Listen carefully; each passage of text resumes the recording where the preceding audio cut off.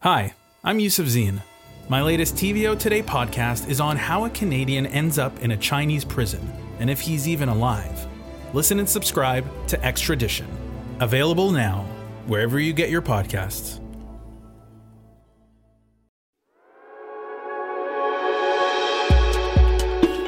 My name is Abdurrahman Malik. I'm canvassing the world for the most interesting people to hear about their journeys, their work, and what it means to be alive in the world today. And perhaps nobody has captured that experience of being alive better than the 13th century Persian poet and Sufi mystic Jalaluddin Rumi in his poem, The Guest House. This being human is a guest house. Every morning a new arrival. A joy, a depression, a meanness. Some momentary awareness comes as an unexpected visitor. Welcome and entertain them all.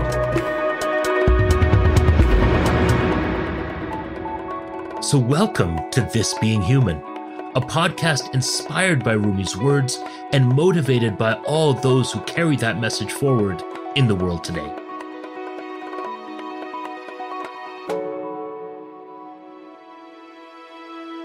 Today, I speak to a rising star from Lebanon's fashion scene. I wanted to create this controversy and kickstart the conversation again. And it hit me, what if I put these pretty clothes on the garbage, on a landfill? Would people be interested? Ronnie Hillu puts a lot of thought into the messages he's sending with his fashion line, and he knows how to get people's attention. He's still in his 20s, but already runs his own brand, which has been featured at London and Paris Fashion Weeks and praised in industry magazines. His clothes are fresh, but rooted in tradition. Recycled materials with modern cuts, a style that looks both ancient and brand new, traditional and androgynous. He made a big splash in the media in 2019 when he staged a photo shoot on a literal mountain of garbage. We'll talk about why he did that, and we'll also hear about this new fashion scene rising in Lebanon, and about surviving the Beirut explosion of 2020. We started by talking about where his lifelong pursuit began. I was actually brought up in a mid-class family with my aunts. They were all into, from my dad's side, they were all into sewing. And my mom was very much into clothing. She used to dress us as kids. She used to upcycle her own clothes. So I started watching my mom and my aunts, and I was intrigued in whatever they do as a kid. And then growing up, I think I was at around the age of 12. I remember I saw my cousin creating this garment, and I wanted to do just like her. And I remember I would get plastic bags, like those big trash bags. And my sister, who's a year younger, I would make her stand still for, 3-4 hours. And then I would just glue or weld the plastic bags on her, trying to create, a dress or something. And it started like that. And then after graduation, I was really lost university, what I wanted to do. So I did 1 year of computer science and then 2 years of business marketing. I was good at business marketing. I really enjoyed it, but something did not click. I didn't feel complete yet. And that's where my parents actually interfered, and they asked me to go back to fashion school, because back then my cousin told me about this free fashion school in Lebanon called Creative Space Beirut.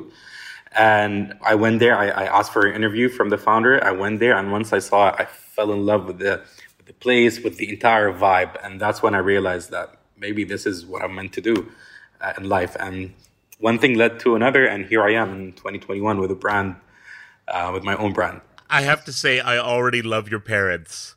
Which parent from a Middle Eastern background tells their kids, no, we're not going to do engineering. No, this lawyer thing isn't for you. Business isn't for you. You have to do fashion. That's remarkable. Yeah, I have cool parents. Ronnie, most people's fashion sense, at least in my experience, starts to develop when they're younger, when they're in their teens. And it sounds like you are someone who is already doing fashion. I want to know a little bit about Roni Helu's fashion sense. What did the teenage Roni Helu dress like? What were you attracted to? What excited you about clothes and fashion for yourself? Honestly, I remember like I used to like to dress up. So actually, let me tell you also like a little bit of the background. So I started rescuing animals and getting involved with activism and campaigns regarding animals, the environment, and human rights in 2012. So I was like around maybe 18 years old or like 20 years old. And I remember back then my personality and my identity even really started to shape. And I remember very well that it was around that period when I started to feel more confident about myself as a person, and before that, I used to dress just like any other teenager. Whatever is trendy, I would get it and just put on whatever is trendy. But after that, I remember really well that I wanted to kind of like to be different, differentiate myself and my style, and I wanted that my style to reflect me as a person, as like who I really am. And that's when I started to I stopped buying clothes. And I would raid my father's closet and my grandpa's closet. Like, some pieces would date back, 50 years. And I would take them and actually start, shortening, tightening, like just upcycling them. And basically, since I would say like for the past 9 years, that my father's closet and my grandpa's closet turned into my closet. And that's all I wear. I love it. What did your dad and your grandfather think about you altering these classic clothes? Okay, it's really funny because my dad thinks I'm some lunatic because I just go and get stuff from his closet. For him, these stuff are just for, like garden work. He wears them just whenever he has some work in the garden. So they're like trash for him. And he sees me like just literally getting them and wearing them. And he's so amazed. He's like, what are you thinking? You're embarrassing me. And on the opposite side, my friends, especially like from fashion school, they used to love those pieces. They used to think that my dad was like some sort of a fashion icon addict. So it's funny because whenever I tell my dad that my friends were astonished by this piece, he would be shocked. Like the look on his face would be like, what the hell are these people? Who are they? Like where do they come from?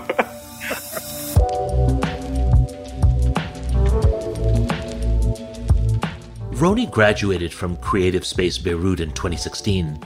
His brand and first collection were launched at Fashion Forward Dubai. Picture clothes from Roni's dapper grandfather recut with slits along the leg and buttons repositioned. The result is what you might call outside the box, even daring evening wear. And he made an immediate impression. Elle magazine shouted him out, calling his work impressive, to say the least. And before long, Vogue was calling him one to watch. It was amazing, but there was so much pressure and so much responsibility on me because, I created this first collection, but then I'm not here to create a collection. I'm here to create a brand. I'm here to create hundreds of collections, and to create a brand that will survive, 100 years of our time. So, and then I had to create another collection. And then I started realizing that these people are starting to have expectations on me. And I'm just like a very young graduate who just graduated fashion school, but I was very lucky to have the mentorship of Creative Space Beirut and of Starch Foundation, who really directed me through, because our industry is not as easy as people think.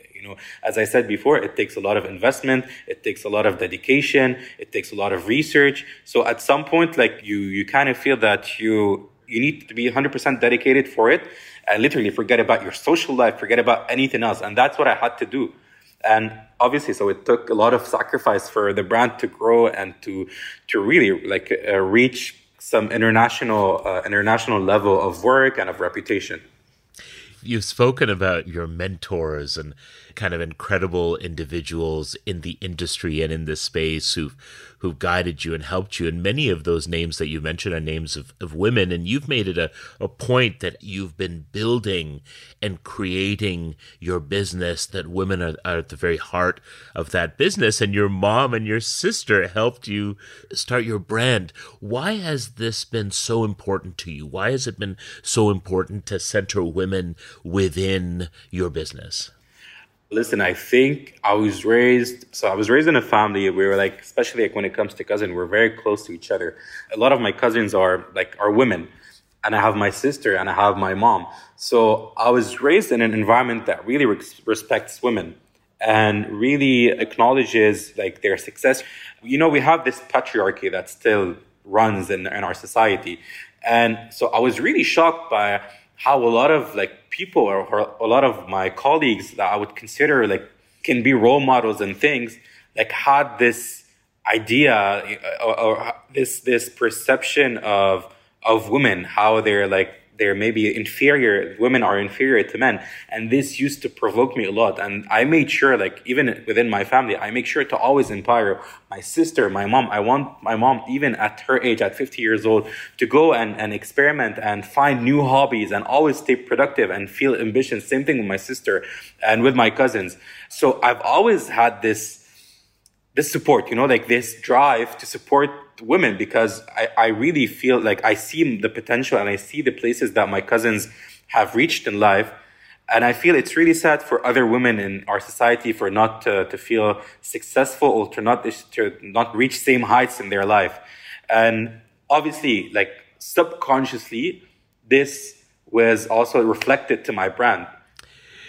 You know, Ronnie, talking about your family and working with family comes with its own challenges. And I got to level with you. I love my mom. My mom was an incredible influence on my life, urged us to be creative, urged us to follow our own path. But I can't quite imagine working with her professionally. How have you managed working with your mom? So my family has always been supportive, but we only started working together end of 2019 when I moved and I built my own. I moved to my own apartment and I had my own showroom. So we were expanding the business, and then I'm like, Mom, again, we need you to discover new things in life. So come on, let's join the business. I want to turn this business into a family business. I want you to join. So my mom started, and literally it was really hard. It was really hard. We worked together for 3 months, and then obviously the explosion happened. On August 4th, 2020, a massive explosion went off in the port of Beirut, caused by poorly stored ammonium nitrate. It killed over 200 people and injured 7,000 more. Parts of the city were leveled. It was one of the largest non-nuclear explosions in history. For Roni and his family, it was a day that had started out like any other. Honestly, it was a normal day. Actually, it was a strange day, not normal, because for some reason, like now that I look back at it, I realized that few things happened in a way that was not supposed to happen that led to us surviving. You know, it was like, I don't know, it was maybe a miracle, or, you know, like, during that time, I was working on a project outside of Beirut, and I was supposed to go there that day. My mom, my sister, who had recently, literally a week before, joined the team. So my mom and my cousin who was visiting that day. So we were all at my house working, but also like spending time, because it was the lockdown back then. And these 2 days were like, things were opening up to close. I mean, I think the country was supposed to close again, to go on lockdown again in a few days. So we were all at my place, you know, having lunch. Because my cousin came, so I decided to ditch the other project. I decided not to go there. So we all stayed at my house. And then my cousin was supposed to leave earlier, you know, actually she was supposed to leave, and my sister as well, they were supposed to leave earlier, which literally would have killed them if they left earlier. But then like we ordered some food, and the food got really late, like an hour or so late. So we were sitting in my bedroom and on the balcony of my bedroom. So my cousin she's a smoker. I'm not a smoker. No one's allowed to smoke inside the house. So she was smoking on the balcony so basically the balcony door was open. And because she was smoking, she was able to hear, like, we all heard sounds of warplanes. So she was able to hear that. So my sister has been traumatized since the war of 2006 from the sounds of warplane. So she immediately freaked out, and like she harassed us all just to hide. You know, it was because the sound was very high. If they weren't there, I believe I would have stayed in place. I mean, I'm like, okay, I would continue working. But it was them, their fear, that pushed us all like to just run to the corridor. And literally, the second we got there, the entire house exploded, and we got saved because of that. All the glass shattered, the doors, the fake walls, everything shattered. Roni, I believe in miracles, and that sounds absolutely miraculous. You know, in the aftermath of that explosion, you know, we saw these kind of astonishing pictures, you know, from Beirut. Almost unbelievable and unfathomable. This is your city. How have you seen the aftermath of the explosion and the pandemic as well affect Beirut and affect Lebanon? It was really hard because, as a lot of people know, like the area that was affected the most, which is the Ashrafiyya, Marmkhail, Gemmayzeh area, is the creative district of Beirut. That's where all galleries, stores, concept stores, designers, ateliers, workshops, that's where all of them, or like at least 80% of them, is based. And then, so obviously being like working in this industry and having a lot of friends that live there, I was scared to death to call someone. Like I did not check up on anyone because I was afraid that somebody would like pick up the call and be like, oh, I'm sorry, they died. I was extremely scared. And it took me until literally like midnight till I went to my parents' house, relaxed a bit, you know, like checked up on a few people, that I started making phone calls. And then talking to people, I realized the amount of damages that we all occurred. And let's not forget that it was summer of 2020. The 2019, the end of 2019 and the beginning of 2020 has been a very difficult years for Lebanese people. First, starting with the valuation of our currency, to the thawra, to all the corruption and everything that's been happening in Lebanon. Add on it the pandemic and the lockdowns. So we really suffered a lot. And then came this. It was despair everywhere. And speaking to my friends and speaking to people and thank God we weren't physically hurt, my family and I, but I know a lot of people that lost neighbors, that lost friends, that lost husbands and boyfriends and partners. The blast obviously changed our entire lives. And after it, people had to rethink everything, because actually during the blast, my mom, myself, my sister and I were all in the atelier during the blast. So we were all traumatized, obviously for a while, still traumatized, still suffering from PTSD. So.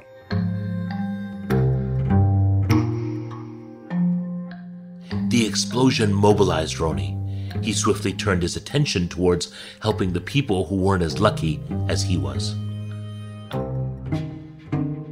That's that night when I decided that I want to launch a fundraiser, an initiative to raise funds to support at least my friends and the community that I personally know, which is the creative community. And that's when we launched the United for Lebanese Creatives fundraiser. And we managed to raise $350,000 that we distributed on creatives and creative businesses that were affected by the blast.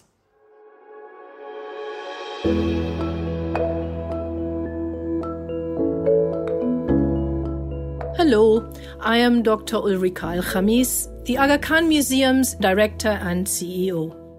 We hope you are enjoying this episode of This Being Human. If you like what you hear, please support us by rating This Being Human on your podcast app or by leaving a review. By sharing your feedback, you will help us grow our audiences and reach more people with the podcast's extraordinary human stories, wonderfully told. Thank you so much, and now back to This Being Human.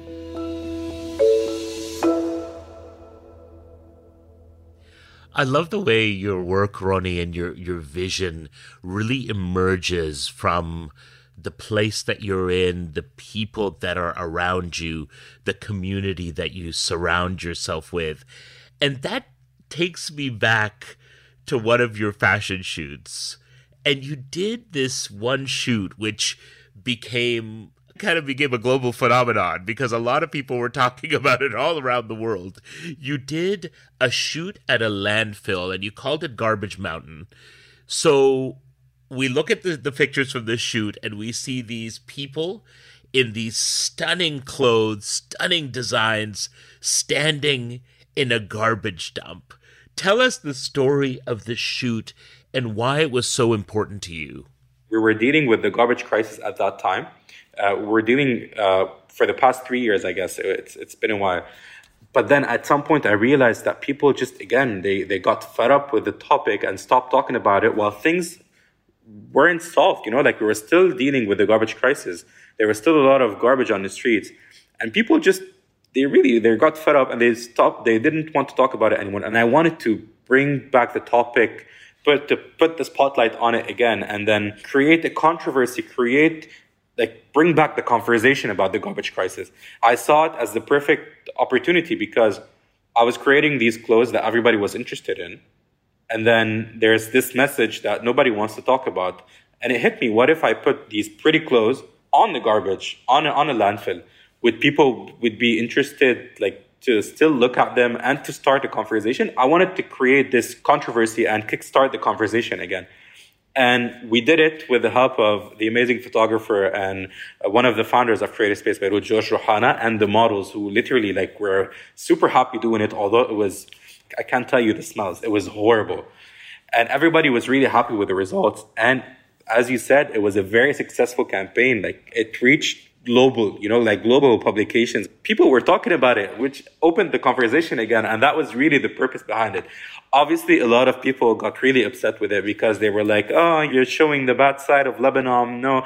And for me, I don't believe in hiding behind somebody's finger, tell the things as is instead of portraying a false image about Lebanon just because you want people to think that we're cool and we're fancy and we're I don't know what. No, let's lobby. Let's create pressure, international pressure, not just local pressure, to actually pressure our corrupt politicians to actually do something. The crisis is not the same as before. It's much, much, much less. But obviously, there's many things that happen. It's not just that campaign. It's not like the campaign solved the entire problem, but it was part of the solution. You did what you set out to do, and you did it remarkably. And it's not just about the photo shoots. It's about your work itself. It's the fashion. The Garbage Mountain works because your designs are so arresting, and they appear even more arresting against the backdrop of this environmental crisis. You said that you try to produce sustainable work, and one of the ways that you do this is by using previously used or abandoned textiles. I want to know, what's the greatest length you've gone to get the right piece of fabric? So it started, again, after I came back from London. And back then, I'm someone that is really my entire process starts with the fabrics. So it's the textures and the fabric that really start everything, start the creative process for me. And I was very upset because at the time, I would get some fabric. I was always using dead stock fabrics. But I would get this fabric and then see another designer using it. After all, Lebanon is a small country and, there isn't that much of fashion businesses in Lebanon. So it makes sense that a lot of designers would put their hand on the same fabric and do something with it. And that was really upsetting. So I was like, okay, I wanted to put my hand on fabric that has a story that is not new. It's vintage or dead stock, and that nobody has access to. How am I going to do it? And then it hit me that because in Lebanon, especially before the civil war, we had textile factories, we had an actual industry that we completely lost due to the war. So I decided to research in the areas that some people would call ghetto, these suppliers that had their places for a long time, maybe some people, maybe for 60 years. And I actually went there in person and started talking to these people. Most of them were old men, and I introduced myself and I would ask them about their story. They have really interesting stories. For example, this one guy who used to have this huge store in downtown Beirut, and then he lost it after the civil war. And then that store is Louis Vuitton store today. And this guy has this very small shop now in Furnish Shabik in a suburb, area in a suburb. So there's these stories about war and how they lost everything and how they rebuilt things and survived. And that was very inspiring to me. And then at some point, I'm like, okay, I like your fabrics, but do you have any old stock? He was shocked. He was like, but why do you want my old stock? He wouldn't understand. For him, that's like some waste now or some dead stock sitting in the warehouse, considered some sort of loss, you know? And I'm like, honestly, I'm interested in that. Like, I'm interested in old fabrics. I don't want any new fabric. And then he went to his depot and he brought these amazing wool, vintage wool. Like some of them would date like 40 years back, like Italian fabrics. With, when fabrics are vintage, the texture changes a bit. It's different. The colors look more old, and I love that vibe. Like I can feel the story behind them without even knowing what the story is. And then funny thing so I bought the first time, and then every week after that, the guy started actually going down to his warehouse and look for these old pieces, like rolls of fabrics. And he would call me every week, be like, okay, I found this new fabric. Come for a cup of coffee and let me show you what I have new. And, basically I created this relationship between myself and the supplier. And it's not a relationship between a designer and a supplier anymore. It's about two people who enjoy each other's company and can benefit each other. And I'm still friends with these people till now. Actually, now that I'm in Doha, actually, before coming here 5 months ago, like I asked them to go down to their stock again and get me samples of all the fabrics that they have. And obviously, like every time I go to Beirut and I hear about this like new old store, I go and visit them and explain the story. And again, I created this community of small businesses around me that support me, and I support them in return.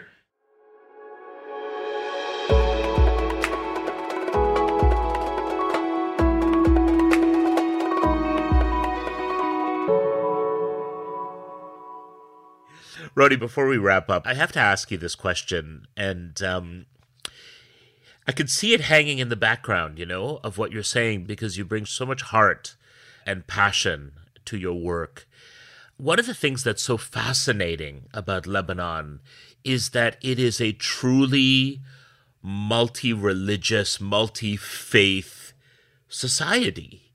I think there's very few nations in the world which contend with the presence of so many distinctive spiritual traditions, all in the same place, all engaging with each other constantly and actively.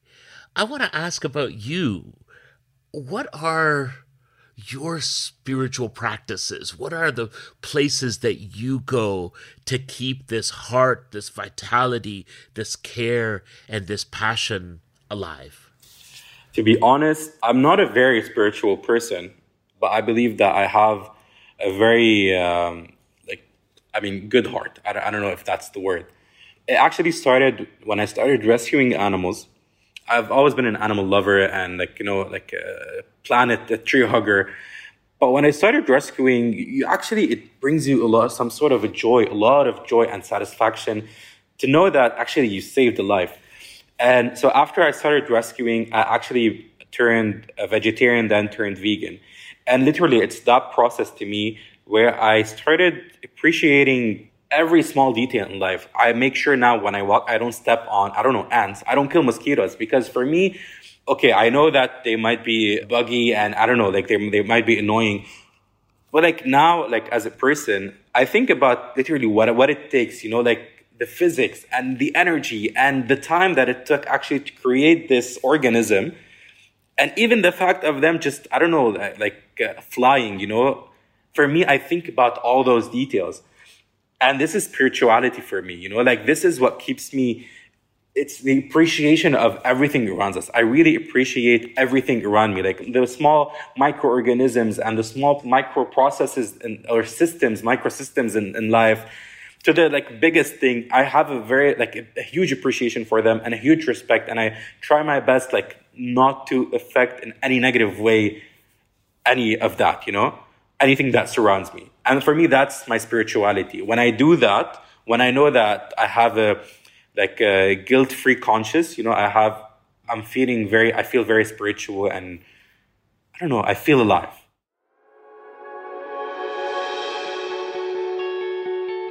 Roni Hilou, what is this being human to you?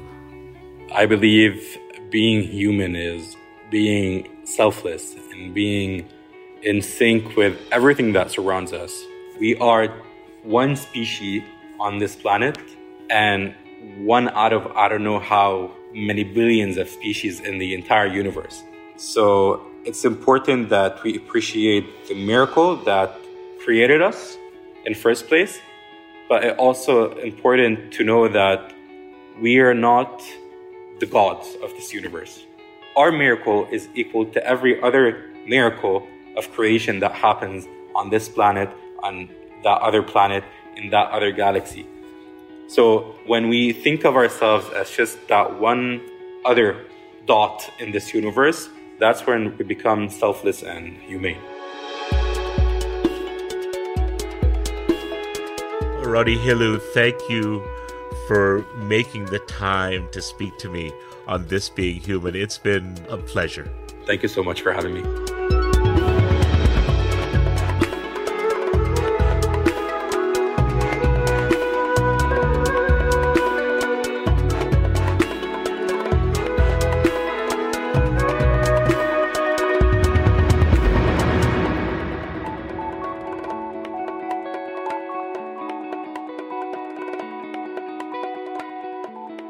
This Being Human is an Antica production.